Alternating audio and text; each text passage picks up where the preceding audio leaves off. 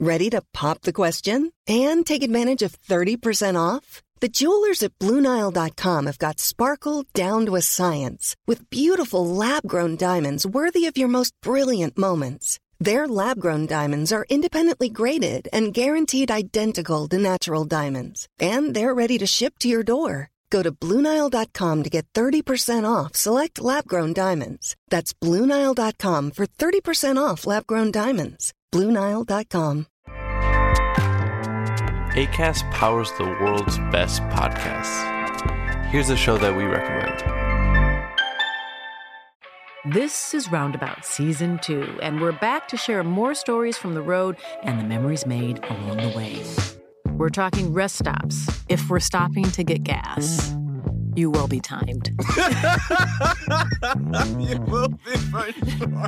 Misguided plans. I grew up in the city, so I have a healthy fear of real extreme darkness. This was like wilderness. A lot of laughs. Y'all weird, but you were different. Like, you were real different, bro. I can't really put my finger on it. And so much more. Just goes to show that unexpected things sometimes are the best when it comes to a road trip. Roundabout Season 2, presented by Nissan, is live now with new episodes rolling out every Thursday. Listen and subscribe wherever you get your podcasts.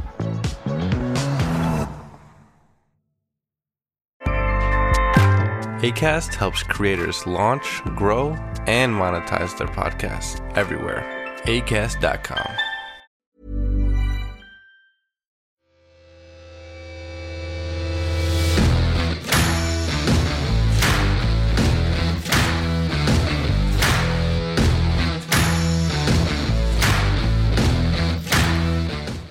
Yes, today we're joined by the Glens Vodka Scottish Premiership Manager for September, Graham Alexander! Where's your award, mate? It's back at the flat. At the mantelpiece? Yeah, it's a month later. We haven't won since I got it, so it's sort of just buried away, unfortunately. But mate, you're living in the West End of Glasgow. Aye. What a place, eh? Yeah, enjoying it? Yeah, it's brilliant. I've been staying in Hamilton, in Motherwell, but then in the summer I came here, and I'm just a mile up the road from here, so I walked down. It was great place, see loads of people. Been out with a couple of the boys, Tomo. So Stephen Thompson, have you seen him? Went out with him. Is he still a loose cannon? No, sensible now. He's on the TV, isn't he? Did you play with each other at Burnley? Was that? Yeah. Scotland at first, and then Burnley. So he's a great guy, and so it's good. Went out, met Callum Davison last week because he's good mates with him as well. So great place, though. Can't wait to get an invite to the wee party. Brilliant, man. Us two used to. Go for a pint? No parties, mate. No parties. Look at the age of me now, mate. Still look great, Coffee shops. Mate, you're dressed for the West End too. Very happy with the colour, innit? Hipster, Yeah. Are you happy with that? Well, you're looking cool, mate. So, anyway, how's your season gone, mate? Really good until I got that award. So what you need? No, we started really well. I feel until like the last couple of results, but I think we had to try. The first job coming in January was keeping the club in the Premiership. Yeah. We were bottom of the league when we come in Jan, and then we've rebuilt the squad, brought a lot of new players in, and we're sort of getting them bedded into Scottish football really, because there's a lot of boys that are new to Scottish football, and it's a different tempo, intensity. But really happy with the players, but the last couple of results have been hurtful. Yeah. People forget to, like you've just said, like, if you were to sit here now and you were to tell me that when Motherwell took over from Motherwell, they were bottom of the league, people forget that, didn't they? It's like as soon as you lose 3 or 4 games, there's an outcry of he's not doing a great job, but you forget where you actually took over at Motherwell. How bad was it when you first came in?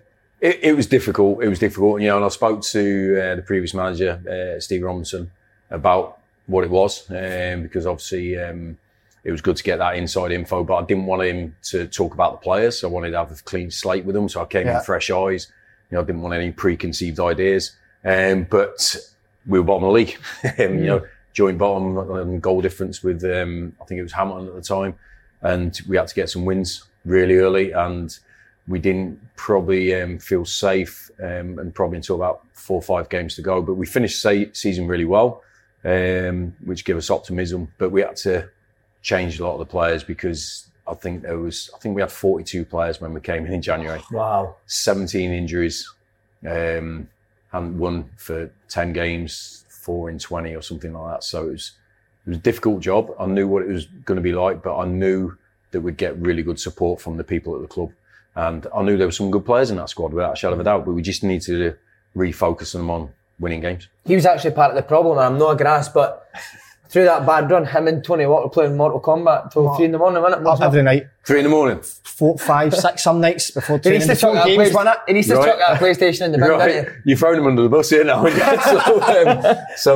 No, I know, because look, my son plays on those games and he knows Tony's on that, playing those. And does he come and tell you? So does your boy play against Tony on the games? I think he has done a few times, yeah. I'm not up to speed with it, but I know he's been on those. Guaranteed Tony will win. He's a shite bag, isn't he? Definitely. Gaffer's boy win. Yeah, so he's, but look, I think all players have free time and have to do what they want, but for me, staying up till 3 a.m. No, that's advisable. You used to do that, didn't you? You used to do that. Just don't, Tony Watt, and I know I'm jumping a wee bit ahead side, but I think it's good to take it to that. You've used what you said. You said that really well. You see that. Yeah. Just on Tony Watt, we were talking before, like, I played with Tony when he was young and he had all the attributes signed. I've told you many times to be a real top striker, but for whatever reason, he's just not found that consistency. But this season, under yourself, he has. What have you done with him, or have you seen changes in him? Brilliant, isn't it? Look, we have.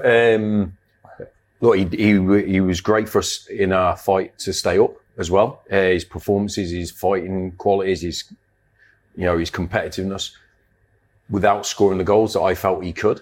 We started the season, this season. We played really well against Hibs, got beat. I left him out the week after, which obviously he wasn't happy about, but I felt that we needed that genuine goal threat. We had a good, real, honest conversation before the next game and then going into the next week about that he had to focus on what strikers have to focus on or get judged on at the end of the season. Yeah. On goals and scoring goals. It wasn't a case of I didn't think he had the ability. I just thought he had to focus his mind on when we're in certain areas and we're getting the ball delivered in certain areas, he has to be in there to get those goals. I didn't want to take anything away from his build-up play, his link-up, his competitiveness, but I just wanted that last 10% in the final third to get in where goals are scored. And to be fair, we, us and the coaches and worked on it with all the players, the forwards, but Tony really grasped the nettle and sort of got into those goal scoring areas. We started hitting the target a lot more in training. Yeah. Because if you're not scoring in training, I don't see how it transfers into games. Exactly.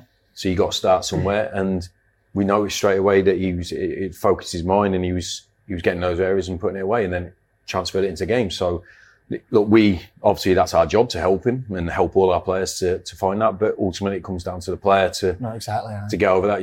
We've all been there. It's up to you to go across the white line and take it on. So every credit to him. But he's not the only one you've developed, because there's a number of boys that have got international call-ups under your regime. Yeah. Must take great pride in that. Yeah, well, but similar to that, ultimately. You're not caring about that. You want them to do well for Motherwell, mate. That's it. Oh, yeah, but listen, without doing well for your club, you don't get that recognition. There's always stepping stones and a process to success, and you have to start one step at a time. And playing well for your club is the first thing. Well, the first thing is actually getting in the team for your club. Then playing well, you wouldn't know about that. Then helping winning games, and then you get the recognition that the team's getting recognition, and I think that's what some of our players have benefited from. The results that we've had over a period of time have put the spotlight on the players that are doing well for the team, and I think they're getting the benefits of that. We've got Juhani Ayala back in the Finland squad as well. I think Bevis Mugabe, is going to be back in the Uganda squad. We've got obviously Stephen O'Donnell already in there. Liam Kelly's had that international recognition. Tony Watt's pushing for that. So it's good for us. It's good for us. I think we want those players. I was lucky enough to have that sort of recognition. And I want my players to have that if they can. And but I always link it back to it's about the team. The team has to do well for each individual to feel the benefit of that recognition. To be honest, my recognition as an individual player came from on the back of my team doing well, Preston North End, Burnley. If I weren't having success with that team, then I wouldn't have had any other recognition after that. So, are you a manager that coaches, Graham? Yeah. I'm on the grass every day. Yeah. I love that. If I didn't have that, I'm thinking, well, I could do any other job to do anything. But I wanted to be a manager, to be a coach, or wanted to be a coach. When I was taking the qualifications, when I knew my playing days were coming towards the end, I wanted to be back out on the grass with footballers because I've got a manager's job, I don't want to take that enjoyment away from myself. And I think I know what I want from a team. I think I do use my coaches more than I previously did. When I first became manager at Fleetwood, I was very much controlling everything, and you know what I mean, and very dogmatic about that.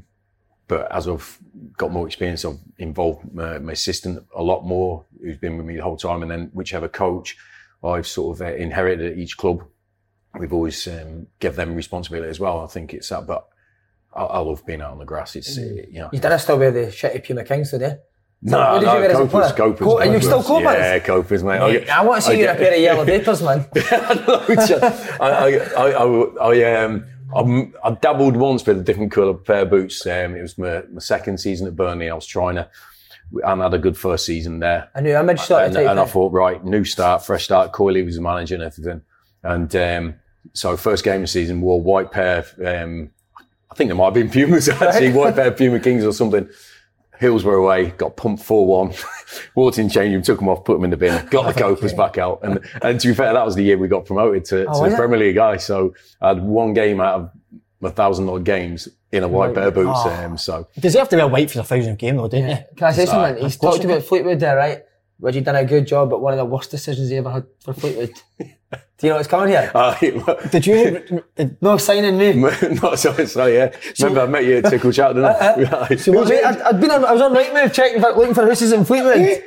Keep following it. You still not a word back. So you have met each other and the deal's about to happen? I think was it who's your agent? Was it Mike Drew? Remember Mike Drew? It might have been. He was asking for bundles. He thought we had like stashes of cash under the tables at Fleetwood and all this. Like, he was like, Fleetwood, they've got all the money. Have they been coming for him? His agent was asking for. He was going, you're doing the job. And I was, we can't pay that. We can't. Because I was at Swindon before it, and I was saying to my missus, we'll be moving to Fleetwood now, closer up the road 3 years, because she was desperate to get closer to the road. Then he patches me. I had to move to fucking Portsmouth, even further away from Glasgow. She was absolutely devastated. And then we played you that season, didn't we? Yeah. Did you guess who was MOM? Did you? Over the Tannoy, do you remember that? You beat us 1-0. I was just going to say, you got the MOM, we got the points. I'll take that way around too. Can you remember him when you were talking to him, no? Yeah. Was you just asking him? I'd heard that side before. I think it might have been through David Lucas. Obviously, David Lucas was my goalkeeper coach at the time. He was only had a job for about 2-3 weeks, and I brought him in straight away. And obviously, he played with you, hadn't he? So, I wanted someone like lively, energetic, and all that sort of stuff. But someone who could, we'd pay less than 10 grand a week. But yeah, no, I remember we met at the Tickle Cheltenham and had a great chat and everything. I got lunch, didn't I? paid it. No chance. That's amazing. I wonder what you've seen. You must have seen something there that went, nah. Was there something about it that you didn't like? No, because I like, character and personality and stuff like that. So, no, it wasn't that. I think it was just the sheer bundles he was asking for. And then he chose the biggest club in the league at that time, which was Portsmouth, which obviously could afford it. Did you just win the league that year? You did, didn't you? We got promoted. We got promoted for player final, yeah. So you did. So, but yeah, we went. And we finished fucking 17th.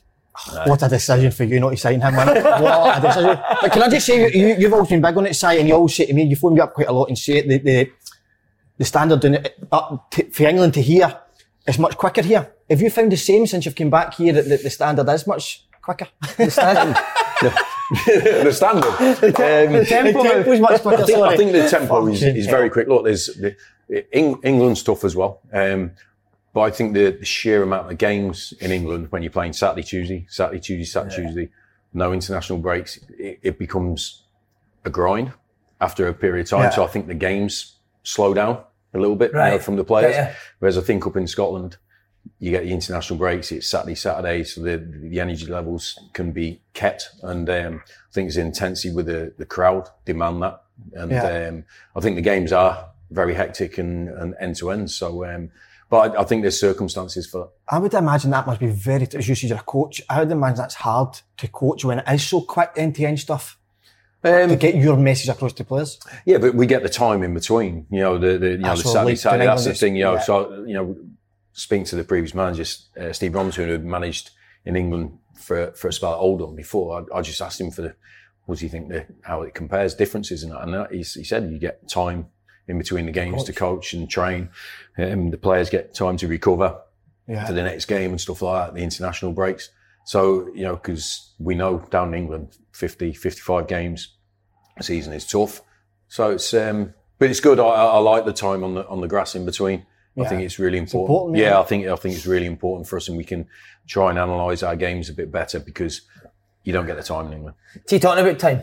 Yeah. You see Gary Neville's comments. He should have given you longer at Salford. Aye. Would you go along with that? Should you have been given? Gary Neville said that a lot, mate. Yeah. What, longer Never than... shuts up about you, man. Sick of hearing him talking about you. Should have got longer than 5 unbeaten games at the start of the season. So was that what it was? 5 unbeaten? Yeah, league games. And talk us through it. And we'd knocked Championship Club out in the cup as well, and so. So did you have any inkling that it was coming? Yeah, I think I did. Yeah, in fact, I know I did. Yeah, because at that time, if we're being honest, me and him, it had been rumbling on for a little bit from the previous season. Right. And I think he had ideas on what we should look like. I had ideas because of my experience and what we'd already done at that club and previous clubs, because we'd, won promotion at Fleetwood, created a winning team at Scunthorpe, which is why, I wanted to go there, and I understood the pressures. But I think he knows he was quite impatient at the start of the season, which is my agreement with him. I think he has very strong ideas on football. I have very strong ideas on football. And there was a rubbing along the way. Who rubbed who? He rubbed you? I think a bit of both. Rubbing each other? No, Look, I think, I look back and I wouldn't change anything that I did. I wouldn't. I said that at the time. And sometimes football can happen like this. You have your principles, how you work, how you behave, how you live. I think if you change them and become someone you're not, then you don't have an identity. I do have an identity. But Gary, in the main, was good to work for. I knew I took that job on the basis of the pressure to win would be there. You know what I mean? Really intense. We dropped out of the league to take the job, which was a big decision for me. But we got promotion straight away into the Football League. The second season, we actually got to a cup final as well, but unfortunately it wasn't played because of COVID until the season after, when I'd gone. So we got to the club to 2 cup finals, 1 promotion. So I was proud of the job I did there, but it was the right time for us to part ways, without a doubt. So it wasn't one where I was completely devastated to leave. I was actually quite content because I felt something wasn't right and something had to happen. Just stick the payoff in the bank, Gary, now. No, it wasn't the case of that, because our professional pride and is to win and to survive and succeed. But I knew before that, and I said it to my assistant when we'd spoke, that I don't think we'll be there throughout that season, regardless. Right. That was my feeling on it, and it proved to be quite spot on, but early in what I probably expected. But when it happened, I was actually, I wouldn't say in agreement, but I was actually, I think it's right. Is that the life of a football manager now? Is it at that specific club, or is that like that everywhere now you go? You think I'm not going to get the time that I need to? Well, the previous job, I lost my job at Scunthorpe, and we were 5th in the table. You better stop doing well. I know, mate. Honestly, I went into Scunthorpe, and they'd been in the bottom half of League One for 18 months, and we immediately turned it around and got them to 7th in the last 9 games of that season. And then we finished 3rd the season after, and then we were 5th with 7 games to go, and I lost my job then. So that gave me an inkling of football going right. Win games, do what you can for that club, but anything can happen like that. Why has it got like that? Why has football got like that? I think there's intense pressure on everybody, on everybody in football, managers, players, boards, owners, and it's how you handle that pressure. Some people handle it really well. Some people have a panic. Some people listen to the outside noise. It could be like that. That's what I felt has happened in the previous job, not the Salford one. And that's what it is. But for me, it's like as a player, you play how you play. another manager comes in. You could be gone. You could be gone because you don't play his way. Yeah. But you know, your style of play, other managers will go, oh, I like him. And I think it's the same as a manager now, that you do your job well, you get success for the teams that you manage, which we fortunately have done. But you know, any time it can change, but you hope there's another owner out there, club, that you go, actually, they've done a good job. We'll take over. Okay. But it sort of goes against what I was as a player, as in I had longevity, all the 4 clubs. You know, I played for 24 years. And I had to drag you to Burnley, didn't I? And Preston, and you know, I played. You know, I think the lowest I played was probably 200 games for one club. You know, 200 games, 400 or whatever it was. So I felt I was quite loyal and wanted to have longevity at clubs, and I wanted to do that as a manager. Yeah. And I quickly realised it's nigh on impossible. Yeah. But I still don't want to change the person I am by being cynical and disloyal and win some games and look at the next opportunity. I actually want to achieve something at a club and have longevity, but it's difficult. Sorry, I don't want to keep talking, but see on Gary Neville, what is he expecting at Salford? Does he expect just to go right up all the leagues straight away? Yeah, pretty much. yeah, but you know what? It was, look, it became that. That wasn't how it was described to me when we first, I think they'd had, correct me if I'm wrong, 3 or 4 promotions in the previous 4 or 5 years. So I think they'd had 1, maybe 2 years without a promotion. That was for the Dog and Duck Leagues, wasn't it? I could get them promoted. But listen, you still have to win. Yeah. You still have to win, and it's still a difficult job, the expectation, all this lot. So from the outside, it can look like that, but there's a lot of pressure. And I understood once I took that job, every single other team and player wants to pump you, wants to beat you. That is it. I realised that really quickly. But if it hadn't been like that, if they just said, we just want to be average and mediocre, then I wouldn't have dropped from being a League One manager to that job. So I went there because of that pressure. But they were going to support you in that by giving you money to sign good players and all that sort of stuff. So, you know, it was that. But I did see that as a real good project to actually, because their ambition was to go through leagues, which I wanted to do as a manager. I went, well, I'm going to jump on that horse and ride that horse through to there, you know, because ultimately they do want to get to the Premier League. I think the Championship was there, you know, sort of, can we get to there as quick and then do that? And I thought, I want to be part of that. So, you know, going in there and then going, oh, you want instant success. If I'd have been moaning about that, would have been, well, that's why I came here. Yeah. But we did have you know, when I first went there, it was a 2-year project to get into the league, which we did in 1 year. So, you know, so that was the thing. So, okay, there's going to be 1 year where it just slows down a little bit. But even in that year, we still got to a cup final. So does that not put you off management at all? Stuff like that? I think it highlights how hard it is, how difficult it is. Yeah. But we know as footballers, being a professional footballer is hard. It's a great job. It's a brilliant career. But there's times where you have to grind and go through it. You know, who likes doing a pre-season?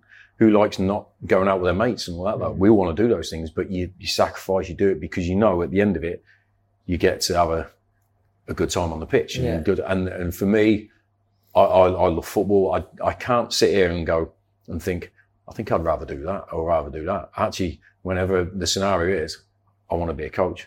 So it all brings me back. So, you know, there's tough times. Everyone goes through tough times, difficult days, this, that, the other. But ultimately, I want to be a successul manager, and that's why. What about Salford? Any unusual experiences like David? Was Bex not popping in every now and again? No, he joined the board in my first season there when we won promotion. He came to one game. He was announced, and he came to one game, and then understood what his life sort of looked like because he came to the ground. He was a great guy. He came into our office, met all the staff, and then we took him into the change room, which was a metal shipping container at the time. Right. And honestly, it was from here to here, the change room. Honestly, it was this bit here. 17 players, a few coaches. We're all like this. And then he came in with basically a media scrum round him. Honestly, it was like being in a mosh pit. And it was, and he was, you know, he was great, you know, friendly and everything, but he couldn't move. And then he walked out, and I watched the scrum follow him out, and I was like, I couldn't. Is he gorgeous though? Well, I tell you what, when we got to the Wembley final, and obviously we were successful, won, and then all the guys came onto the pitch at the end. And obviously they were a big pull, a big draw for everybody that either played for the club or coached for the club, because they're the people that run it and own it. So they come onto the pitch and they're with the boys and everything. And then we went to a pub after. So we were supposed to drive back to Manchester, but got invited to a pub in London. I think it was Guy Ritchie's. Right. Obviously, I think David was mates with him and everything. So it was just all us lot, and they were all in there. So it was sing song, all that sort of stuff. But my assistant, Chris, is a big Man U supporter. He wouldn't leave Bex alone. Oh, no. So he's, to be fair, he's got so many pictures of him kissing his face and all this lot. And big Chris is like, 40 ex-centre half, hard as nails, like, and I'd see him just go. Crystal Kitty, that was, yeah, Crystal Kitty, like, and he's just looking at Bex like that. And it was brilliant. And he's just got that charisma, hasn't he, about, people. And he's a really friendly guy. So it was, those sort of things, you see that, but you see the thing around him, it's impossible. What was that pressure to all them? Because most of them sat up in the glass looking at you managing, didn't they? Yeah. Is that always in the kind of back of your head? They're up there? No, not really, because I knew it was there, but once the Queen could be sat behind me and I wouldn't even have a clue. You know what I mean? It would be like, just the game. You see it after, or they come in or whatever, but apart from that, Gary was the main, link. The other guys had their own things and came to the odd game, but we didn't really see them. But obviously that day when we won promotion was fantastic, and they were with us and all that sort of stuff. So they came in the change rooms and all that lot. So it was good from that. But the pressure of that, I think, honestly, you can speak. Any manager could sit here now and he'll tell you there's pressure around his job. That's what it is. It was just. It just usually cracked me up when if we'd lose a game or something. And obviously they had a lot of guests, famous guests. So Roy Keane was there a lot of times, Ruud van Nistelrooy, Sir Alex Ferguson, all this. Like, we'd come to the games.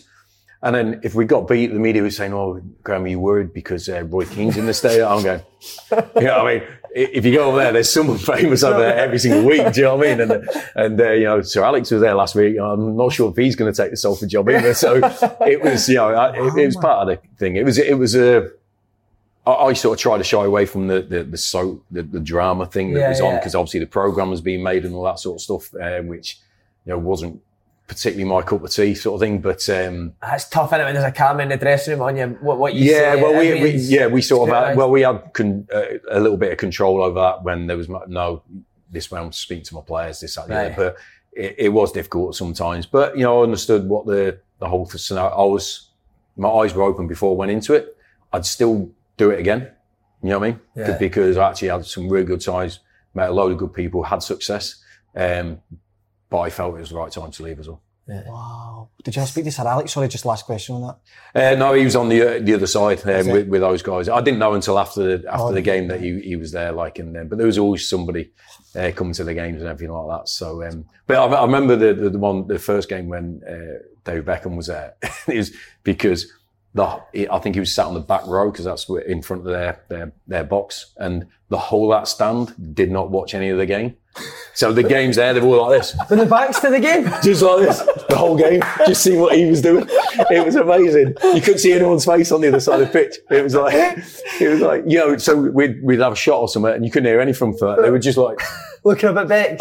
And trying to get selfies with him in the background. So it was a mad experience, really unique. But honestly, I really enjoyed it. It was tough times, good times, but I would do it all again. Amazing. What about on your own managers for your playing career? One that stands out, Walter Smith, your manager international. How good was he as a manager and a guy? Yeah, I think obviously everyone spoke a lot about Walter in the last couple of weeks, because it was really sad, his passing. And I just my experience with him was I obviously got picked for Scotland under Bertie Vogts.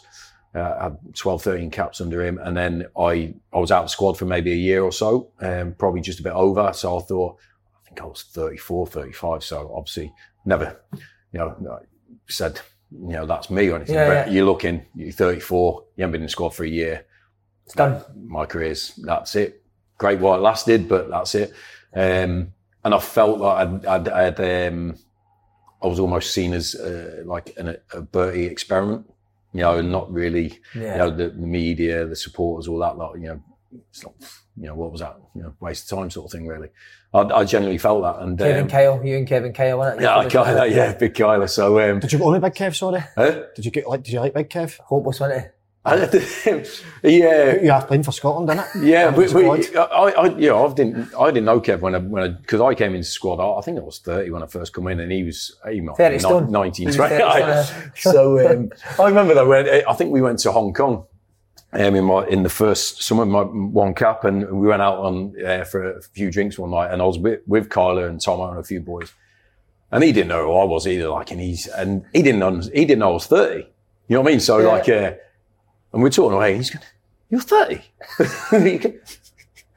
I'd be devastated if I got my first cap at 30. Honestly, as he said, big Kev, right? And we've had a few beers. I went, "Think, mate." I goes, "I'd be devastated if I got my last cap at 21. You know what I mean?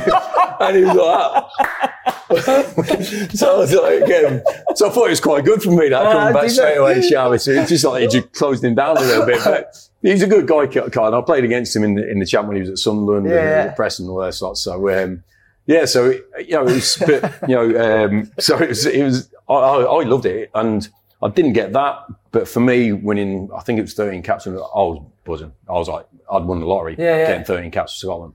But then anyway, it was the end of the season, the following season, and I think there was a few injuries with the Scotland team, and call out of the blue, didn't know who it was, number, picked it up, and it was Walter, and he just said, he goes, "Listen, I know you've been out of squad for a long time, this, that, the other, but we've got a couple of friendlies coming up, friend qualifiers in the summer, in a couple of weeks.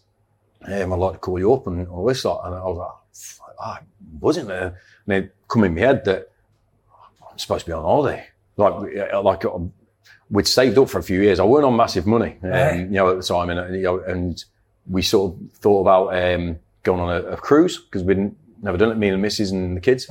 So I paid for it and all this lot. And it was, a considerable amount of money, not enough money for me to lose sort of thing. You know what I mean? And I said, the only thing is, I've got this thing, so right, I've got to find a way of trying and get my money back or something like that. He said, listen, he goes, and I've got to talk to the missus. He said, don't worry, son. He goes, listen, put her on. So I said, no, I'll get on. I thought, brilliant. You know what I mean? I said, no, look, it's best coming from me. I'll take the slap. You know what I mean? I said, I really appreciate it, but listen, I'll leave it with me. But honestly, I'm desperate to play. I'd love to be involved. Coming, he said, look, you will play these games. You know what I mean? Because it was my season, I think, had finished. Yeah.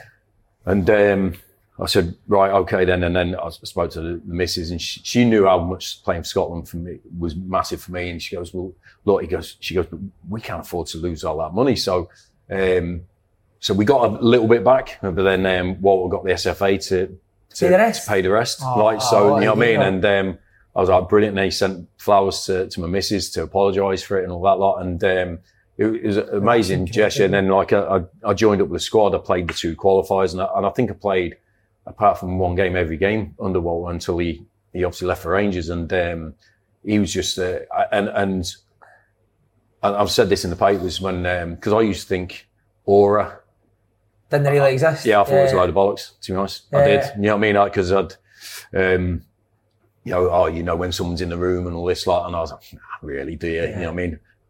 But then when I played in the Scotland squad with Walter, I went, that's what it is. You don't have to say anything. It's like, you just look and see if he's looking at you or something like that, and acknowledges you and stuff like that. And I thought, how's he doing that? Yeah. Why am I sort of trying to get his appraisal, his pat on the back, a smile? You know what I mean? It was just, I even to this day, I don't know what his history as a successful manager, but it's not that. It's not that the success people have. I think it's how they manage people, how they are with people. He had a great team of people around him with Tommy Burns, Alan Coyce, and all those guys. But that was brilliant. And I played under him, played nearly every game. And I felt then, I think because he was picking me, I think people in Scotland actually went, well, he must be a good player, half decent. Yeah. You know what I mean? And everyone. Do you think that thing yourself as well? Walter Smith's picking me, I must be a good player. Honestly, that was me. I felt, I knew that the first couple of games was emergency stations. So I actually went back into that squad thinking, well, these are 2 caps that I never thought I'd get. You know, I thought I'd gone. Yeah. Do you know what I mean? So I'm just going to enjoy it. I completely relaxed. You know, before I was like, I need to stay in the squad. I went in there, like, this might be the only 2 games I play again for Scotland, because the people will come back from injury, you know, next season, come back into the squad, and so I'm just going to go and enjoy the games and just be buzzing about it. But I played, you know, I got another 27 caps after. Wow. But I played for, you know, the next 2 years, and what was brilliant, like, for that side of it. And yeah, great guy. Great. Did Big Kev ever get called up again? Were you right what you said? Do you know what? I could have been really spot on. I think, but no, I think he must have. You'll have to check that, mate. Because if I put the kiss of death on him, well. See there, you mentioned Tommy Burns and Alan McCoy. Were they unbelievable? Yeah, brilliant. Funny guys. I mean, Tommy was involved, you know, with the Bertie as well. And I remember, even Tommy, I remember there was a game in Iceland, and I was going to play. And I picked up an injury in training, and it was really early on in my Scotland career, and I was devastated. I picked up, I had a fitness test, and I was desperate to play. We did a fitness test in front of Bertie and Tommy, and you know, it's like as a player, you're limping, going, I'm all right, I swear I'm all right. And get to this cone, and Bertie said, no. You know, so, no. So I went back to my room and all this sort of gutted, and Tommy come up later on. Chapped on the door, came in, he said, listen, son, I know how desperate you are to play, love your attitude. And it was brilliant. You know, that taking 5 minutes of his time to come in. It was brilliant. And he didn't have to do that, you know what I mean? It was, cause we got a big game the next day, and then obviously when I came back into the squad, the scenario changed. It was under Walter, and, obviously Tommy was with Coisty, and I saw the chemistry between, I think Walter just let them 2 go a bit, banter about, slag each other. It was brilliant, and he'd just be chuckling away in the background and that. But then they'd take the training, and he'd step in and take the tactical stuff on it. And it was just a brilliant way of working, and all the players were so relaxed and focused and together. And it was what I felt was you got into the squad, you were desperate to play, but if you weren't picked, you were like, yeah, I'm still here. Yeah. I'm still with it. I'm still, you know what I mean? It made you feel great around the place. It was brilliant atmosphere, brilliant chemistry. And I remember, you know, we beat France at Hampden. You know, it was my 25th cap, so I'm getting a silver medal. And I remember 2 days before Walter picked the team, and I was in it. And like, I was on 24 caps, and I was like, you get a silver medal, 25. Brilliant. I can't wait, 25 cap. And then we're going, but it's France. We could get pumped. So, do you know what I mean? I'm like, I'm going to get a silver medal and just put it in my pocket and scurry off. Do you know what I mean? But obviously we beat them. But I remember coming off the pitch and had Henry's shirt tucked in my shorts like that. So he was the nearest one. Honestly, it was a pure coincidence that I was stood next to him on the final whistle. But stuck it in. And I remember coming off the pitch, and Tommy Burns was the first one there, and he picked me up like a kid, basically. You know what I mean? And I was 35 at the time, and the change room was mental. And it was like Sir Alex was in there, Moisey was in there, all Scotsmen just going around. And I was just, this is why you grind and you stay in there and you play. It's for the days like this, because those sort of days didn't really happen to me a lot in my past career. So I was like, you know, in heaven, like, so. But for all you know, Henry could have been going about the pitch like that. Where the fuck's Alexander? Do you know what? I'd love to think that. But I'm sure that wasn't the case. I think he probably cleaned his boots and his shirt after and buggered off. But great memories, brilliant memories, and that for me was the ultimate for me. After, you know, I was 35 at the time. You know, I played so many games in the lower leagues and all that sort of stuff. And I was sitting there in the change room after just beating France, 25th cap, all that stuff. I knew my dad and my granddad, you know, 2 Glaswegians up in the crowd.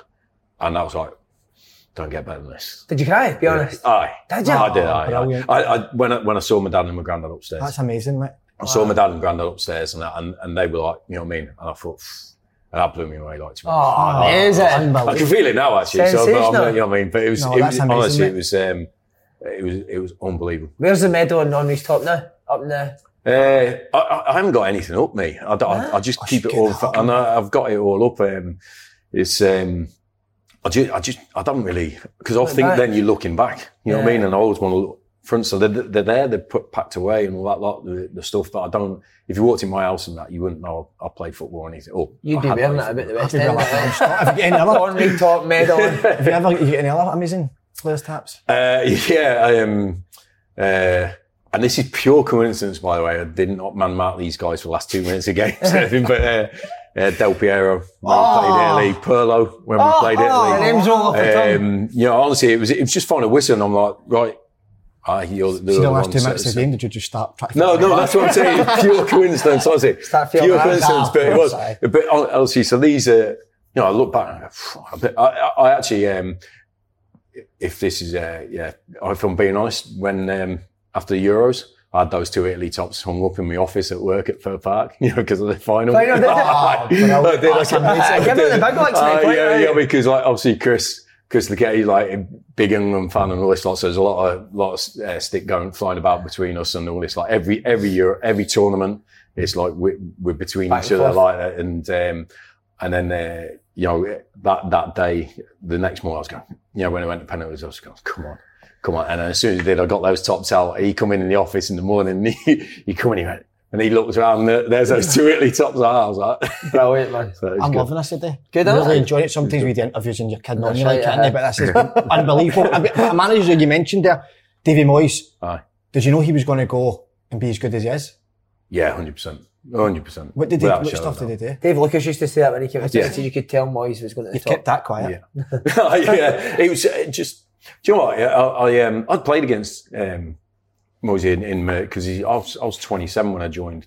He was only, I think he's only about 6-7 years older than me. So I played against him in the lower leagues. And in fact, I scored the best ever goal I scored, actually, him chasing. I scored for Scunthorpe. Right.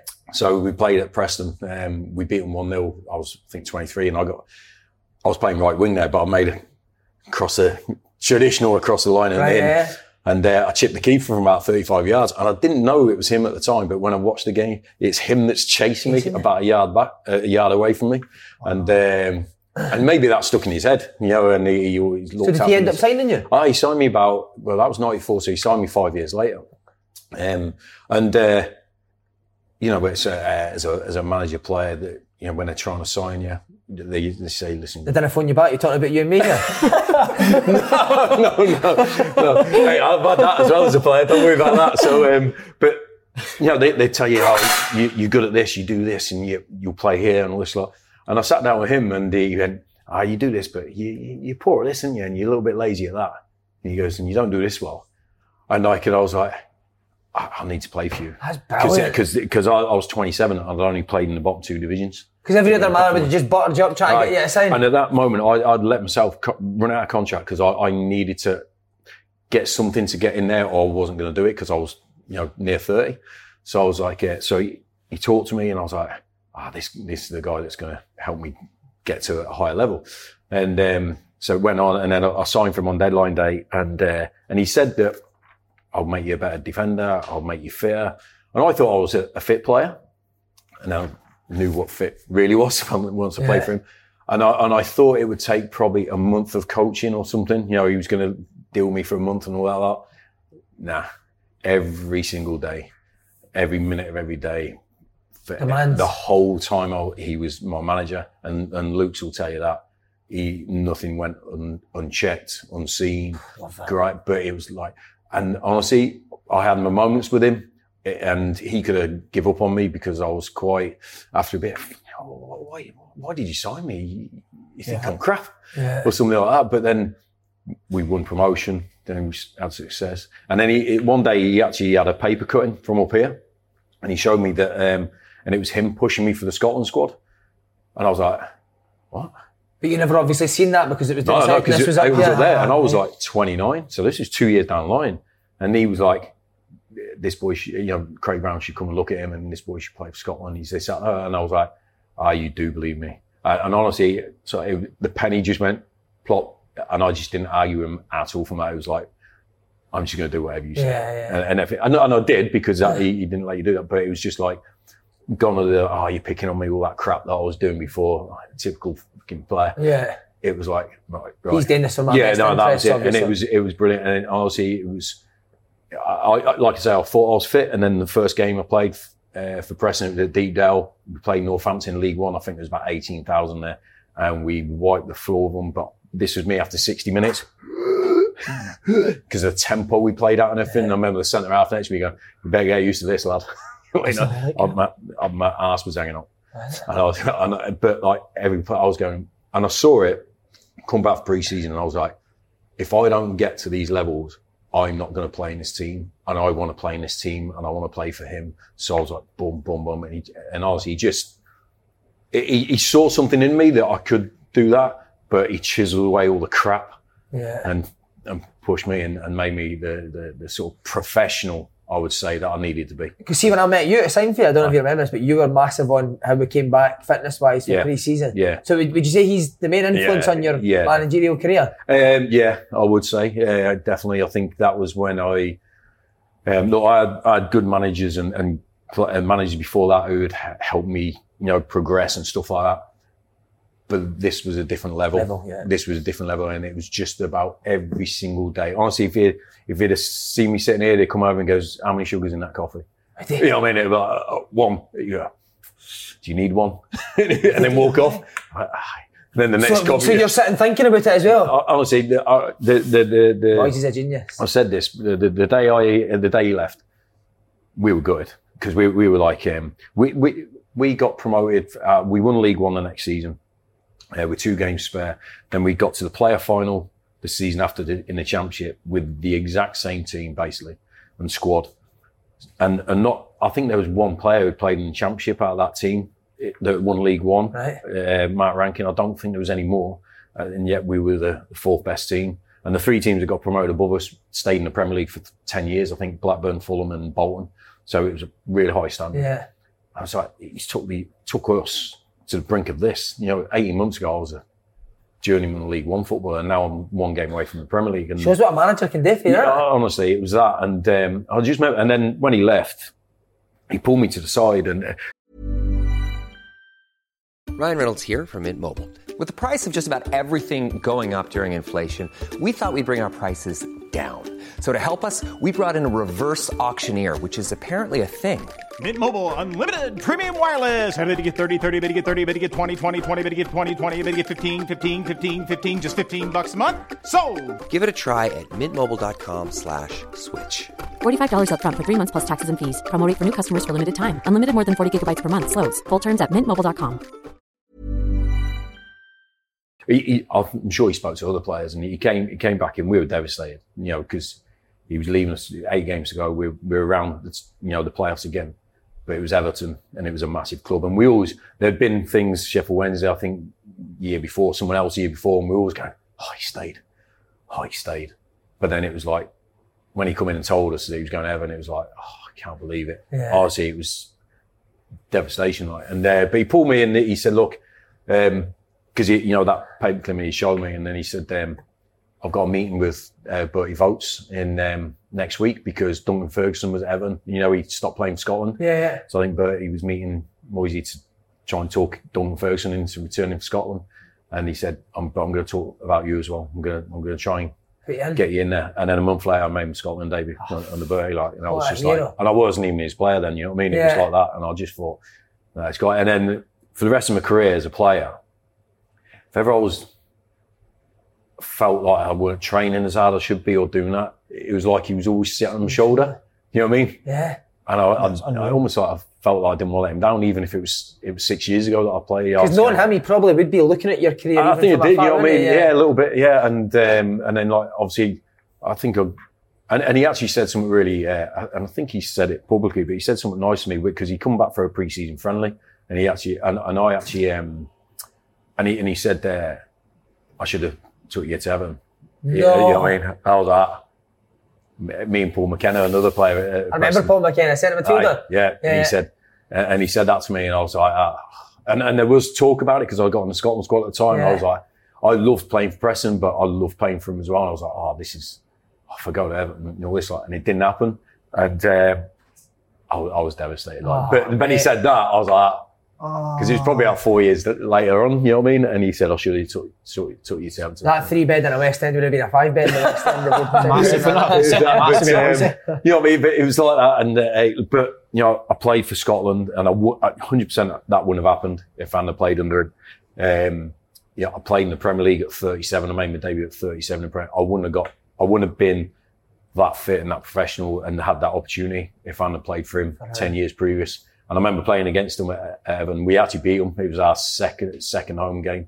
And we played Everton in the Premier and we beat them 1-0. And obviously he was the gaffer on that. And it was good because he came and spoke to me after and all this sort of stuff. Yeah, he was a great guy, brilliant guy. And I think he's 1,000 games tonight, isn't he, as a manager? So. What a manager. See how you said it could be really hard on you sometimes as well. Do you think some players would struggle with that? Yeah, no, some players did. You obviously loved it, but... No, I didn't love it. No, that's the thing. I didn't love it. I actually, no, what it was, I felt that I needed it. Yeah. You know, when he spoke to me, he said this would be, and I felt that's what I needed. But like I said, I felt it would be for about a month and then we'd crack on. But it wasn't. It was every day. It was like, what are we doing today? Did you see players crumble though? Not crumble, but I saw players not get to those standards. Right. You know what I mean? And that was it. And they didn't play, or they didn't play as much, and then they went out. But it was such a brilliant time to play for Preston and play for him that it was like, I don't want to leave this club. I don't want to leave this team. So the ones that did that, stayed.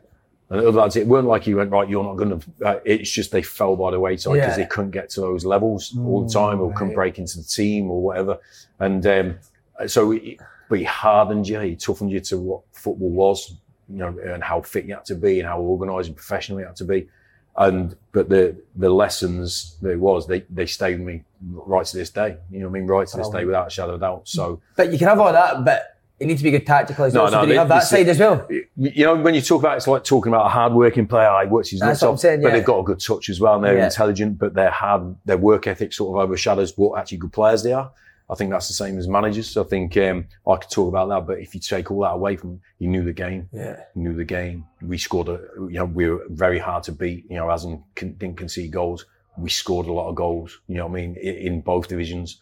So he knew how to set teams up. He knew how to find weaknesses in the opposition. I remember one particular game we got promoted to the Championship and we played Fulham, who I think they had Tigana, shed loads of money, all this lot. I think they'd won every game at home and all this lot. And all week, and we didn't really it was an unusual week, but we constantly worked on not getting beaten 1-2s and all this lot, defensive 1-2s and all this lot. And it was in every session we did. And if you got 1-2s, that's a goal against, or that's a 2-press, whatever it was, blah, blah, blah. And then we played against Fulham down there, who were pumping everyone and beating 1-0. And the game was that. Exactly what he said. You know what I mean? They were all flair, Lee Clark, Sahar, Louis Sahar was up front. And all that, wasn't it? And all that lot. And they couldn't beat us. They couldn't get past us. And it was every day was like little bit. By that time we were drilled and we beat them 1-0. We were the only team to beat them down there. And it was like, you know what I mean? He could have said anything. Do forward roll every 2 minutes. You know what I mean? And we'd have been doing it. Do you know what I mean? But he was. And I think. What a hero. Yeah. And then he went to Everton and we were like, because we felt he was really tough on us. And he could be, I wouldn't say he was, you could sit and have a coffee with him. That warmth of his manager, or have a chat about something outside of football. He was that intense on football, you know what I mean? And there was a question mark, how's he going to handle the bigger stage? The bigger players. Yeah. You know what I mean? Because they might be a bit different, but whatever, they bought into it. He bought into maybe, I don't know, changed his style a little bit. I don't know. His message, I don't know. But certainly his messages and his methods worked with much bigger players than what, he worked with us. And then you saw, and that's why he's managed 1,000 games at the top level, different than managing Spain. I was out of work.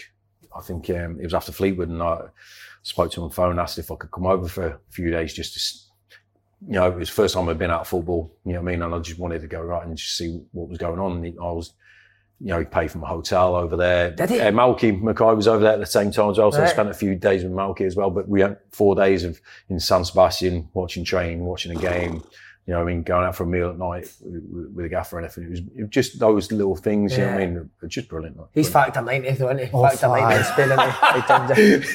Spain, Who replaced him? Was it Craig Brown that replaced him? Craig Brown came in, huh? Yeah. Another Scotsman. Yeah, because we had 8 games from the end of the season, then Cameron Hanlon, he's number 2, took over, but then Craig Brown came in the summer and he brought in Billy Davis as his number 2. Right. And we had a really set way of play. He was a bit of a contrast from Moisey, and in how we set up, our team, it back 3 quite a lot.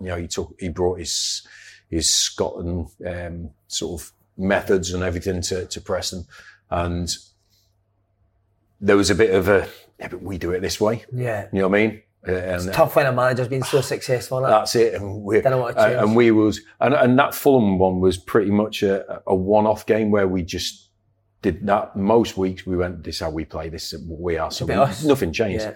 And I think Craig came in, and his Scotland way was, analyse the opposition, and he had, it's not club football where you're training every day. So in his international, we'd have had 10 days and do a lot of tactical work and videos for the next game, because you're getting players from all over, and brought that into Preston, and it was difficult for us to change from that to that. Yeah. You know what I mean? But he brought in some brilliant players into the club, Ricardo Fuller and people like that, who were like strong boy Ricardo Fuller. I was like, who's this guy? Did you play against him? I think he was at Stoke when he played. That would have been it. But you know what I mean? And it didn't really. We didn't get to the levels that we had before in the Championship for Craig, but he was a brilliant guy. Loved playing for him. Really loyal to players who were, if you trained well and did all the right things, then he stuck with you. Yeah. Anyone who crossed the line, it was like, see you later. What, Craig Brown would be? Would you? Hard as nails, by the way. Right? Yeah. We were told this before, like it was like a bit of, because Craig's got this brilliant persona of party boy. No. A really nice genuine guy, which he is. Yeah. But he's ruthless as well. Is he right? Yeah. We saw it, like, players that didn't do what was expected or had, stand-up rows or something, didn't play again. It was like, you don't mess with this guy. Right. And rightly so, I think. Yeah. So he was a lot harder than what people see him as. Great guy, still speak to him now and then as well. He was brilliant for the 2 years that he was manager. I want to just ask you about Billy Davis, because Billy Davis is a mystery to me. His record in management is brilliant. He's not a job for about 5 years. Yeah. What was he like working there? Well, Billy was number 2 under Craig, and then he, obviously Craig unfortunately left, and then Billy had a little spell interim when, I wouldn't say went back to what we were before, but he just did his thing. Right. But for us who had been there before, it was like, this is what we were before under Moisey. Yeah. Back 4, midfield 4, work at balls off, in people's faces, intense, all that sort of stuff. And he was the closest, I would say, to Moisey is that, the intensity every day, the organisation, all that sort of stuff. And got the job, and then immediately we were like, got to play a final. His first full season, playoff semi-final, his second season. So it was, I had my moments with him as well, because underneath I was, he's trying to shoo me out here. He was the first manager that started resting me. Right. Which I hated. I was like, rest me on Tuesday then when we ain't got a game. Don't rest me on a Saturday, So I'd always go in and see a manager and have a conversation, and they could be quite, heated. Yeah, conflicted. But I played some of my best football under Billy as well. You knew exactly where you stood, on the pitch. You knew exactly what your job was. If you didn't do it, you didn't play. If you did, you played. So brilliant, perfect. And he was a brilliant coach. Training sessions were great. They were intense. You come off sweating, work your nuts off, and you knew what was expected of you. But and then he went to Derby, got them into the Premier League. Forest as well. So I can't tell you why. Yeah. You know what I mean? I don't know why the ins and outs, but certainly I had a really good time playing under him, and it felt like it was what we were before, sort of thing. So were you quite vocal in the changing room with managers if you weren't happy with something?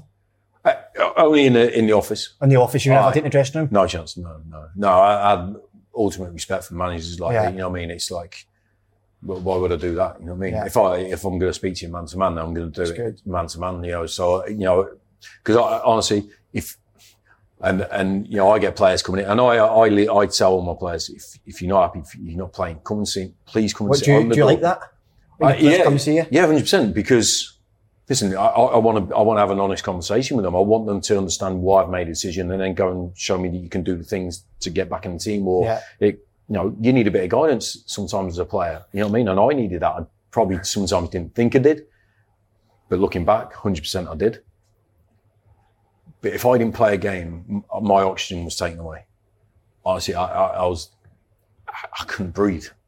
Sitting on the bench like? I couldn't breathe. You loved it. I loved it. What? Playing? No pressure. So were you fuming? Oh God, I just, honestly, I couldn't talk to my missus. It was like, what's the point in me being here? You know what I mean? Honestly, I was. Are you like that when you lose a game of football as a manager? Yeah, 100, horrible. You know, and I've learned now I don't speak after the game because I'm too emotional. Even after we win, get the music on, enjoy yourselves, let's go. So you didn't speak till Monday, right? No, I can't because, you know what I mean, it's, I'm there, you know what I mean? And I think the players are as well. I think whatever you say is sometimes wrong, it's sometimes emotional, it's not coming from the right place, so we leave it. But as a player, I was, honestly, it was like... That's brilliant, no, innit? I love that. But, do you know what I mean? So I was just waiting for my conversation. But I remember this, right? If I go back to when I was a kid at Scunthorpe, I was 19, I broke into the team, then I was in and out of the team. And I remember walking along the corridor and you don't know what the game's about at that age. And the assistant manager, Bill Green, God bless him, he's a big joy, 6'3", you know, but he'd been with me since I was 16, reserve team manager and all this, like, he was assistant. He said, all right, son, you know, Geordie boy. I don't know if that's Geordie, but he said, no, it was terrible. And I said, yep. And honestly, he just turned on me and sort of pinned me next to the wall in the tunnel with his body. I went, never be all right, we're not playing. And then walked off. I was like,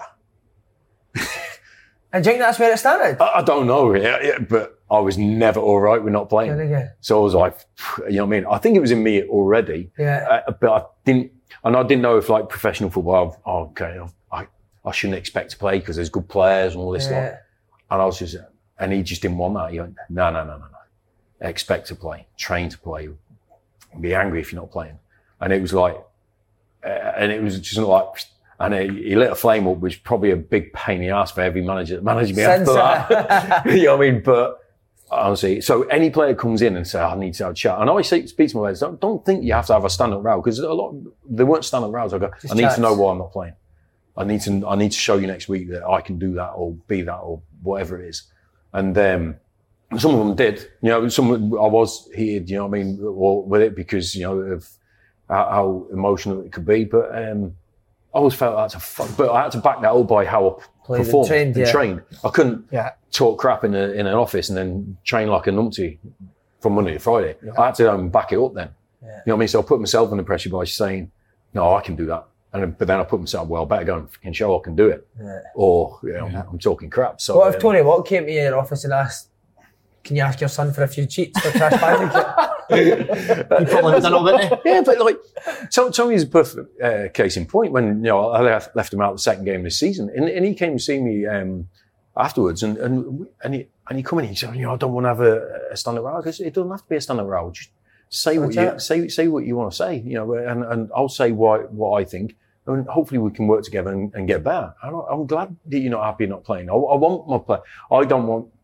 No disrespect. No, of course if I see a player happy to not play and just like, are you sure? Yeah. You know what I mean? I just don't see it, and it doesn't have to be a standing row, but I think you have to have that innate sort of want to play, you know what I mean? Because your career's over too soon, and you want to play. So that was with me up until honestly. I look back and I'll sort of go, you know, was there one that got particularly... The joke with me and Chris Leketi is going, me sitting on this side of the table as a manager, seeing me come in on that side as a player, I think we'd have been at it for about 3 hours. See what I mean? You know, I remember, Eddie Howe came in at Burnley, and I think I was 39. And And basically, he came in January. I was immediately dropped for the next game. And then I didn't get in for a month. And I was thinking, nah, this is me. You know what I mean? He's going with this. Okay, understand it. So I wanted to leave. Because I was 39. I go, well, I just want to play. I know I'm not going to play here. I understand that. So I need to go. You go, no, you got a big part to play and all that. I go, okay, right. Did it. And then he goes, and every week I'm like, well, I'm playing today. Well, I'm training like this. I've done it for it. And he was like, Graham, but you're 39 now. I was going, well, what? And I was like, what? And it was, but you can't. I'm either all in to play or I retire.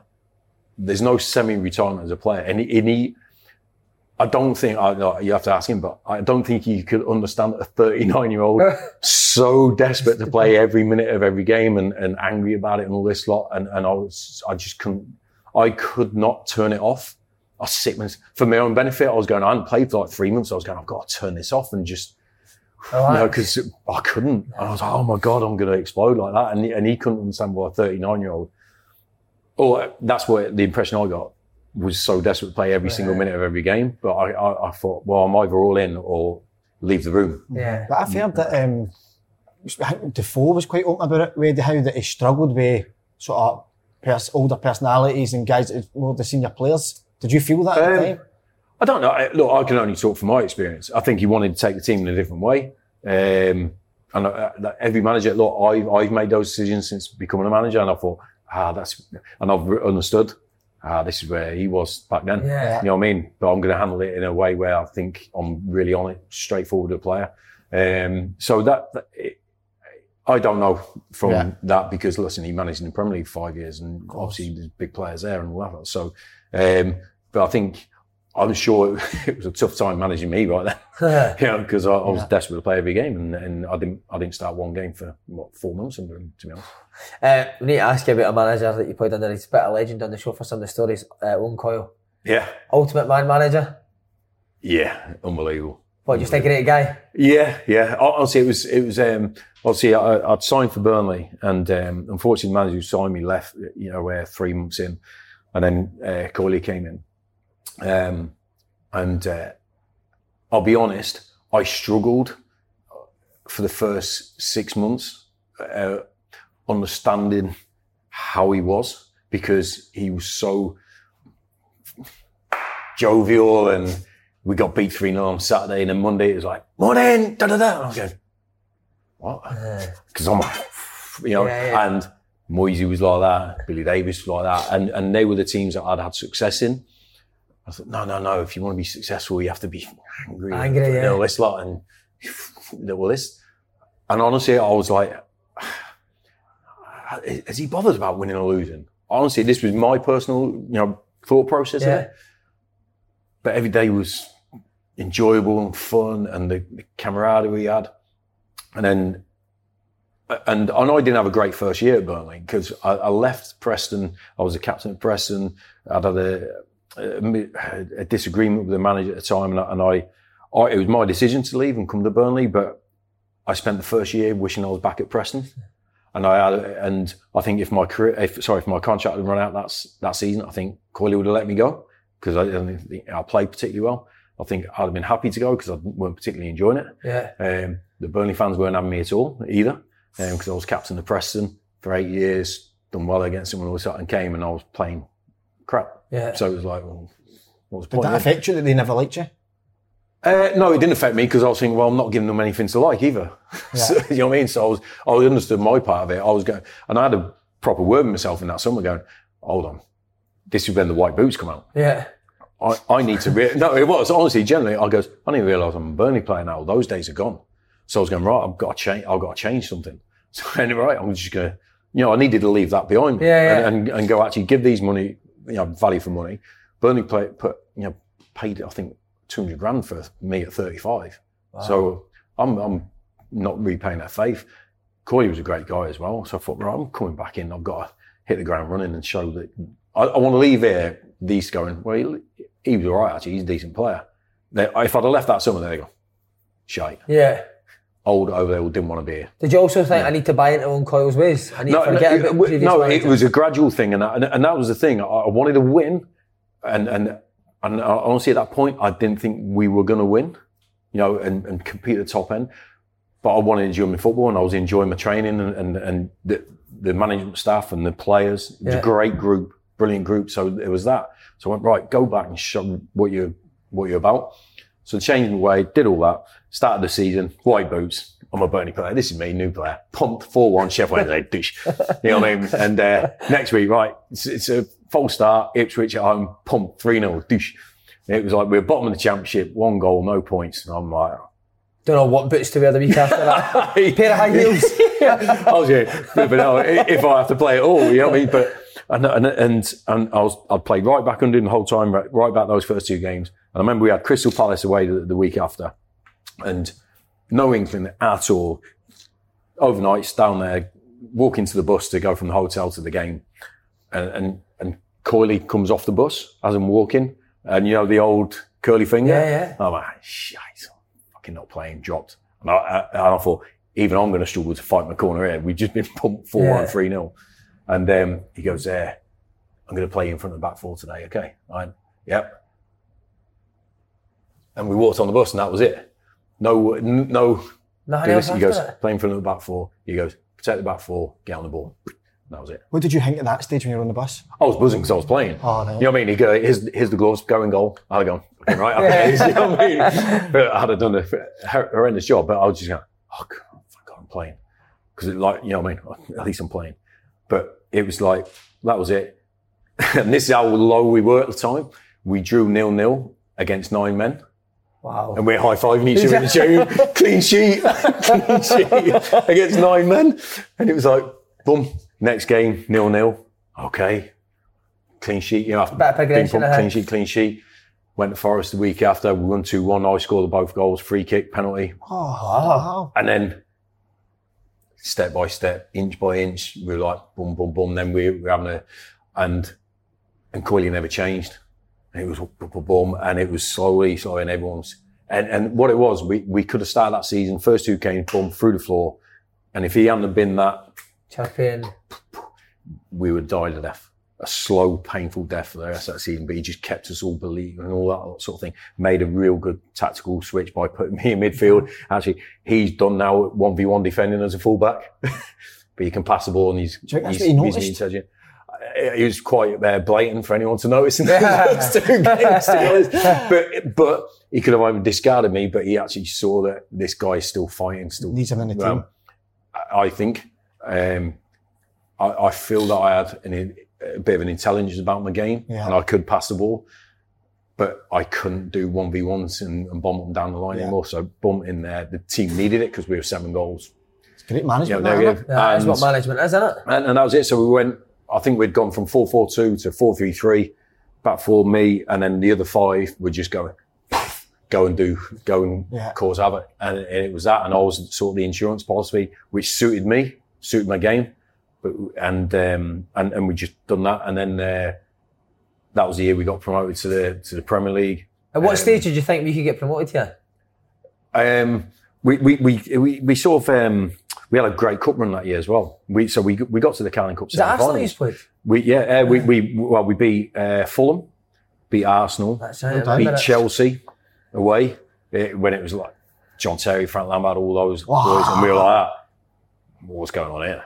Honestly, because we were a band of ragabonds. Honestly, it was a bunch of players that Who was the players? Kev McDonald, wasn't it? Kev came down from Scotland. We didn't know much about what a player. Good player. Lovely football. And you know what? I was looking, going, my days are numbered. There's a big centre midfielder. He's a serious player. But we had like Tomo, Stevie Thompson, Robbie Blake. That's right. You know what I mean? Stevie Colwell, Clark Carlisle. We had a group of experienced, you know what I mean, players at clubs and maybe gone, that's enough for us, and boom together. And it was a band of brothers, like with a couple of young spring chickens in there, Jay Rodriguez. Wow, that player's Southampton. Fletcher came when we got promoted to the Premier League. Martin Patterson, Chris Eagles and that dotted around, but it was a group of experienced players. And we got to the semi-finals of that competition, got beat 4-1 away at Tottenham in the first leg. And And honestly, I swear on my life, this has only happened once in my career, and it was that game, the second leg, we were like, we can beat these 3-0. Did you? What, you thought you could beat Tottenham 3-0? Yeah, no, well, that's what we had to do and we beat them over 90 minutes, 3-0. But we were so convinced, this is going to happen. I can't wait when we win 3-0. This is going to be brilliant, because everyone's going to lose a shit. And we won 3-0 over 90 minutes, but then it went into extra time and Jermaine Defoe scored 2 minutes from time. Got me in a 1v1, last man. And I went, honestly, it was like, shit. Whichever way he's going, he's getting a shot off. You know what I mean? But that moment then, we were like, we have to get to Wembley and get promoted. We have to. And we did. We got to Wembley against Sheffield United. And I'd been in the playoff final twice in the Championship with Preston and got beat both times. And up to that point, I'd been in 6 playoffs as a player and got beat every time. You know what I mean? Wow. And this was my 7th playoff for the Championship, and I was 37. And then for the Premier League, and the cynical old man in me was saying, "You're going to get beat again. Oh, no. You're going to be heartbroken again. You're not getting to the Premier League again, Grez." You know what I mean? That voice in there, like, slapping me down. And Coyley and all the Sandy Stewart. Can't wait to play Sheffield United. We've beaten them twice already this season. We're going to run all over them. We're going to do this. And everything had been all positive all the time. And I went, and I just put all my old cynicism to the side. I went, nah, this is going to happen with this group of people. I'm just going to be like these. You know what I mean? I'm just going to believe like him, believe like these, because these are just going in fresh. Of course we're going to win. Of course we're going to win. Honestly, it was just, I sort of let myself relax and just go and enjoy it. I was out of contract, didn't know what was going to happen after that, but I thought, this is my final chance of getting to the Premier League, and obviously we won 1-0. But then it was like straight after about half an hour, shit, I'm out of contract. I bet. I was like trying to pin Coyley down that night. You're going to keep me in, you're going to make a contract. I've got to play in the Premier League and all this lot. And he was going, if I'm here, you're here. Oh, that was the best thing in the But then world. the next day it was all about him going to Celtic and all that lot. So it was. And I was like, so that night I was like, brilliant gaffer. But I woke up the next day, I'm thinking, I think I was Celtic, I'm screwed. Some other managers is coming. And I was like, yeah, see you later, old man. I'm not going to play in the Premier League. And then he stayed and immediately we got the contract sorted. And then, the captain was injured for the first game of the season next year in the Premier League. So I was the vice captain, I was the lead now, and I was just like, and it was like this, but all that summer I was like, people, you're in the Premier League now? Yeah, not till I kick the ball. Yeah. Not Premier League till I kick the ball. So we went out to Stoke, and I don't know if it was Robbie Blake saying, pass it, Pass it back, yeah. Kick off, pass Get it that to me. passing. Boom, pass it to the fullback. I went, now I'm a Premier League player. That's amazing. I'm so excited about it. Who was the best player you played against in the Premier League? In the Premier League? I know there's lots of them, but it was phenomenal. But it's a silly question, isn't it? No, but it's a good one, I like it. The one player that, and it hurts me now because of what happened last week, but the one player I couldn't get in near was Steven Gerrard. I just thought, I can't get near you. Everything. I couldn't get near. And if I get my head up to pass it, you're going to be all over me like a rash. And that's pretty much what it was. There was other teams that we played against, Tottenham and even Man United. We played against Man United and it was Scholes and Gotha. But it was almost like, yeah, you can play, but then we'll play. It was a bit like that. Yeah, I actually played against them. I was like, I'm spraying the ball over here. I'm playing. And then it's like, boom, boom, boom. And it's like, hey, we're 3-0 down. What happened there? You know what I mean? But I was getting my pass off and it was so it was almost like that. But then in that game, it was like, I can't get close to you. You know what I mean? It's like round the corner, buying one tie or letting it run through you. And he's so tall and strong and fast. Smashes you. And then I'm getting my head up and and I was out, you know what I mean? Yeah. And I was already genuine going, I actually don't know how I'm going to get better than you, better than you. So those types. Did he remember you, Gerrard? I doubt it. Bloody hell, not a chance. So, no, I didn't. Listen, we don't talk about, in that sort. But I think, that's when when you understand that, I can see why these players are top players for 15, 20 years, because if you were like that when you were 19, getting, you know what I mean, and all the experience you've added since then is brilliant. But brilliant. Honestly, the 18 months, that 18 months was probably my favourite time. Best wrestler you played under the Burnley one? And this is no disrespect to all the successful team, the successful teams played at Preston and everything. It was just the fun we had. Yeah. I mean, some of the nights and things we had, I mean, because it was mental. It was absolutely mental. It was just mental. It was like, so we'd have, Corey's brilliant at, the dressing room banter and all this lot. So he'd be playing head tennis. So we'd get in and he'd get whatever bin was there and he'd put it down in the middle of the change room while we're all, getting ready and kitted up. And him and Robbie Blake would be playing head tennis. The gaffer. So you'd be wearing shin pads and a ball would hit in the face like that. And Corey's like, all the little things against Blakey in the change room. He's doing it at Wembley in the playoff final. You know what I mean? Where's it been? There it is, poof down and all this lot. And all that so Owen Coyle and Robbie Blake had a game of head tennis in the dressing room before the playoff final? Yeah, and he was it was just that. It was just like, this is just another game. Honestly, I was so relaxed going into that game. It was just that. And I remember him saying, right at the start of the season, we played, so in the early rounds of that League Cup, I was 36, so we played somebody from the lower leagues. It might have been Bury or Oldham, I think, right? And we had Preston on Saturday in the league. And Coyley comes up to me on the Monday. He said, listen, we think about tomorrow, just leaving tomorrow and resting you tomorrow because we've got Preston on Saturday. I know it's a big game for you because I've just left there, all this sort of stuff. And he goes, and I just said to him, Gaffer, I can never say to you that I don't want to play a game of football. I goes, if you make a decision, you're in your eyes. But I am never going to say I don't want to play a game of football. Ever. Yeah, okay. And then walked off. So I didn't know if I was going to play now, but I played absolutely every single game under him until he left. You know what I mean? Yeah. It weren't because, because I threatened him or anything like that. It wasn't that. He just knew that I didn't want to be rested. Yeah. I was all in every day with a cup final for me, all that sort of stuff. And I started 61 games that season for Burnley. You know what I mean? I was 36. 36? Aye. And I played 5 times for Scotland as well that season. So, you know what I mean? And then, because I think he played till he was 40, I think. Was he still joining in training as well? Mate, that was smash him in training? No, because he was always on my team, because he always did young v old.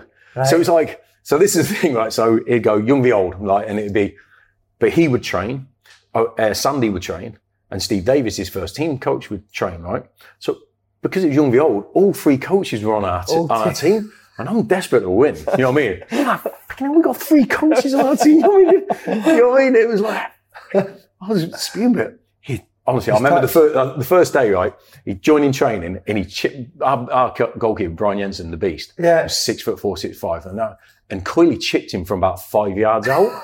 Honestly, it was like bobbled and Boisty come out like that, and he sort of half volleyed over his head and in like that. We're like, and Coyley, see that, boys?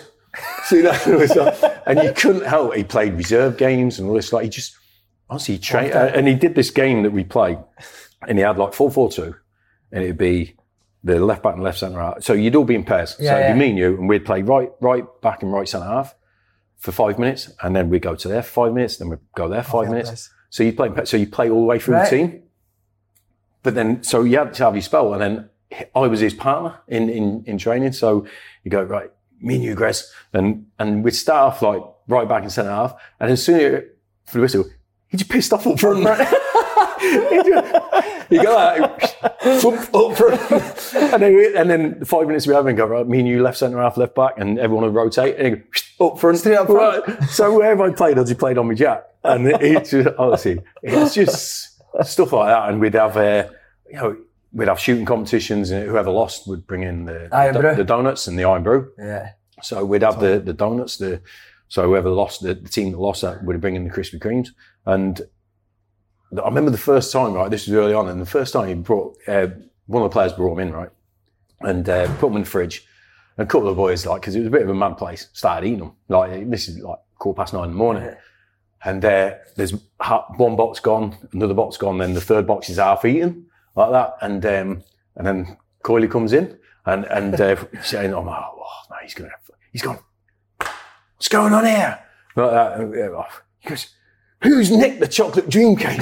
That's my favourite." He's gone, I said, "I always want the dream." He's gone in the other box. He's gone out. I thought he's going to go nuts because lads have all eaten a donut before the training. It's like, who's it? The chocolate dream cake. And I was just, wow. You know what I mean? It was just, but honestly, we'd run through brick walls for him to dive. You know what I mean? And it was, honestly, I've never laughed so much in my career or my life than those 18 months. That the year that we got promoted, and the first 6 months of the Premier League until he obviously went involved. But what a guy! And I still speak to him every now and then. Yeah, have you heard Fletcher's story about him? No. Stephen Fletcher, when he came down to do his medical, I think the doctor was taking a while to get ready, so Owen was like, fancy a game of head tennis? Fletcher's like that. When? He's like, no, before the medical. Fletcher's like, right. He says, so we're playing head tennis, the doctor's taking ages. He's like, fancy a McDonald's? So he played head tennis with Owen Coyle for like 15 minutes, went for a McDonald's, then came back and did his medical. Wow, man. Right, see, just don't know, but did he have the other side to him where it could be hard on boys and... It's like... Because I thought you would need that as a... Maybe when you've got so many experiences. Maybe. You know what, right? I remember like we got beat by Wolves in this was his first season, and he's come in and I don't know, someone must have peed him off proper because it didn't really happen that often, but he's going nuts. And that's booting things, and his teeth popped out. so like, his teeth go, but he's caught him in his gob, and he's like, and then fuck yous, like that. Right? And then, and you know, as soon as that's happened, and all our heads are going like that. Look, you can see it's like that. And then we start trolling towards the showers, and he's in there like that, and he's fucking putting them back in like that, and he's going, I can't believe none of you bastards laughed. See what I mean? So he's ripped into us, but straight away, it's like, he's like bum like that, and all this like, and I remember we had a pre-season trip up here. Actually, it was that year actually, and I'll tell that story and I'll put myself in the shit. But we went out, and I overdid it a little bit, and we came back to the hotel, and I stayed up with a couple of other boys just having a drink. Carried on, and before we know it, it's near the morning. I'm like, but we go to bed anyway. And so he comes down to go for his run because he loved running and being fit. And someone from the hotel said, oh, by the way, some of your boys were in, and I think they've gone to that room. And we're sort of still on it. Only there's three of us, just a couple of beers, and he's banging on the door, and it's Gaffer. It's the Gaffer. Again, I guess you got to let him in.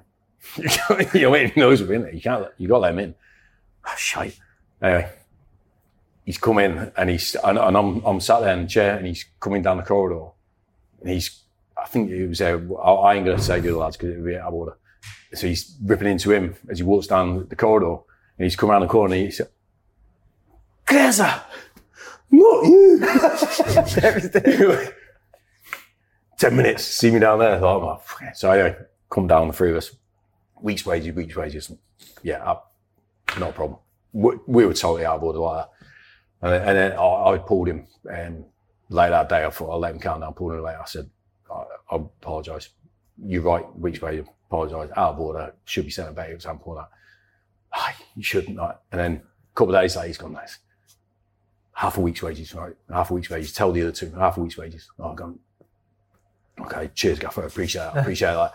We that. I can't take money off my boys. I can't take money. I'll never. You work hard enough for your money and all this stuff. I can't. Honestly. What a hero. Honestly, a week later, because I was thinking, how to tell Mrs. final week's wages, you know what I mean? And honestly, but it was that where I was going, I can't let him down ever again. Yeah. Do you know what I mean? I actually can't do it. You know what I mean? Amazing. And that was at the start of that season. You know what I mean? I just thought, amazing. I got to die for you because, you know what I mean? And that was it. And honestly, 8 years I can't find a player. Amazing. Yeah. Oh, do you not find players now? No, I can't. Wow. Because they work hard enough for you know what I mean? And listen, we all make mistakes. That was me making a mistake at 37, God's sake. Yeah. Stupid mistake. So we've all been there, you know what I mean? Listen, I don't condone it. I was way out of line. But the way he dealt with it was like, you know what I mean? And I thought, I've got to pay. Proper guy. Yeah. Graham Alexander. It's been my favourite one ever. Unbelievable. Amazing, mate. Any manager that's coming on, that's the standard. Don't be coming on with your bullshit answers. But just, I'm your 5-a-side team. There you go. Are you played with or played against, Simon? We'll go play with. Aye, because that means more, doesn't it, to you? So it can be retired players or players that are still playing. 1 goalie and 4 outfields. Right, do you know what I'm going to do, right, to settle in? Because I get asked this, you know what I mean? I'll play with more than 11 good players, good mates, all that sort of stuff. So it's really hard, but I'll go with David Lucas in goal because great goalkeeper, great guy. You need him in the showers as well. I'm not going there. I go with big Chris Lakay, who's the assistant now, because I was crap in the air. Anything in the air, I'd say, here you go, Skip. And it would go 100 miles. And he did all the stuff I didn't want to do. So, brilliant. So what, are you playing in a diamond? What's it, a 5-side? So we've only got 4 players? 4 outfield players. Bloody hell. Am I in it? I can't. No, you can't. You're the manager. I can't be in it. That I played with, I'll go with Brian O'Neill. Celtic Scotland boy. Preston, that's right. He was an agent for a bit. Is he a good player? Yeah. Oh, top player. Great guy as well. He was up here actually. He was up here for a couple of days last week. So where are you playing him? Midfield? Yeah, midfield. Right. Because me and him used to fight every game because I wanted to make all the passes as a right back. He played centre midfield. He wanted to make all the passes, so he'd come short for me and I'd be playing the passes. He said, "Guys, give me the ball." I go, "You're only going to do what I'm going to do." This, I'm passing it forward and all this sort. So great guy, top man. I remember him at Celtic. He was a good player. So good defender, good defensive midfield player that can link. And I'm going to go 2 absolute mavericks up front: Robbie Blake and James McFadden. Oh. Because if it's 5-side, it's a small pitch and you need people that have got the ability. Blake was a joke. Remember his volley against Man United? Right. Yeah, that was it. Oh, but you know what? You know when he did? If you go back the season before in the Championship, have a look at some of the goals he scored in that year, mate. It was just frightening. So when he scored, you know when he dropped down, we were like, that's a goal. Yeah. We were almost like running towards him as he was dropping down because honestly, he did that nearly every day, right and left foot, half volleys, all that. Unbelievable player. Because I played against Blake Hill quite a lot of times, Preston Burnley, and I was like, a bit of a trickster, a bit of a show pony or something like that. Nah, he was a phenomenal player. Phenomenal player. And Faddy. So him and Faddy would just be like. What was Faddy? Scotland then, huh? Scotland Faddy played him. Yeah, played with him. And what? Yeah. He was just like Blakey, really, but in international. He was like, you know, when I come back in the Scotland squad, we were very set, hard to beat. We went in games and we could see ourselves keeping clean sheets and stuff like this. But we had to go, well, yeah, but who's going to get us a goal? And we had Kenny Miller who run his socks off and nick a goal, and he was a really good player as well. You know what I mean? But we had to get support for him. Whereas, as you saw in Paris, like, it was basis. We could just do this in front of goal and try and get the ball to him as often as possible and just go, either take 5 players on or bang it in the top corner from 35 yards because he's just like that sort of thing. And you always went on the pitch going. And I was saying with Blakey at Burnley, I think, however hard the game will be, we got a chance of winning with them in the team. And that's what I love about playing with those guys. And I appreciate those guys more as an older player playing with them and now as a manager than I probably did as a young player. So what, you go on low block and leave? We're just going to get Chris Lakay to smash the hell out of everyone that comes anywhere near the goal. Brian O'Neill will start the play off and then just get the ball to them too and they can do their own things. Gary Neville, director of football on the 5-a-side. Graham Alexander, what a guy.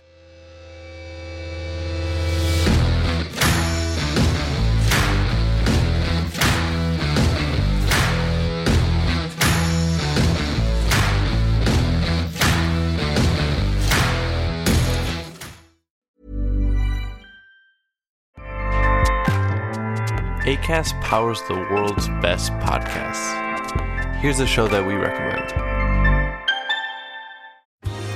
Are you a reality TV junkie? Do you ever think, dang, I wish I had someone to talk to about all the trash TV that I watch? Well, look no further, garbage lover, because Reality Gaze is a podcast for you. Hello, I'm Maddie. And I'm Poodle, and we're the Reality Gaze. We talk about all your favorite unscripted shows like The Golden Bachelor, Love is Blind, and TLC's big, messy behemoth, 90 Day Fiancé. And if you're driving to work, folding laundry, or just pretending to listen to your husband talk about sports, just put on the pod, and you've instantly got 2 gay besties spilling all the tea and reading these people for filth. So come at us, y'all. Find Reality Gaze wherever you listen to podcasts.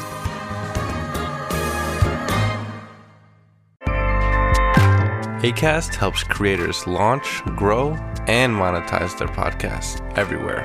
Acast.com.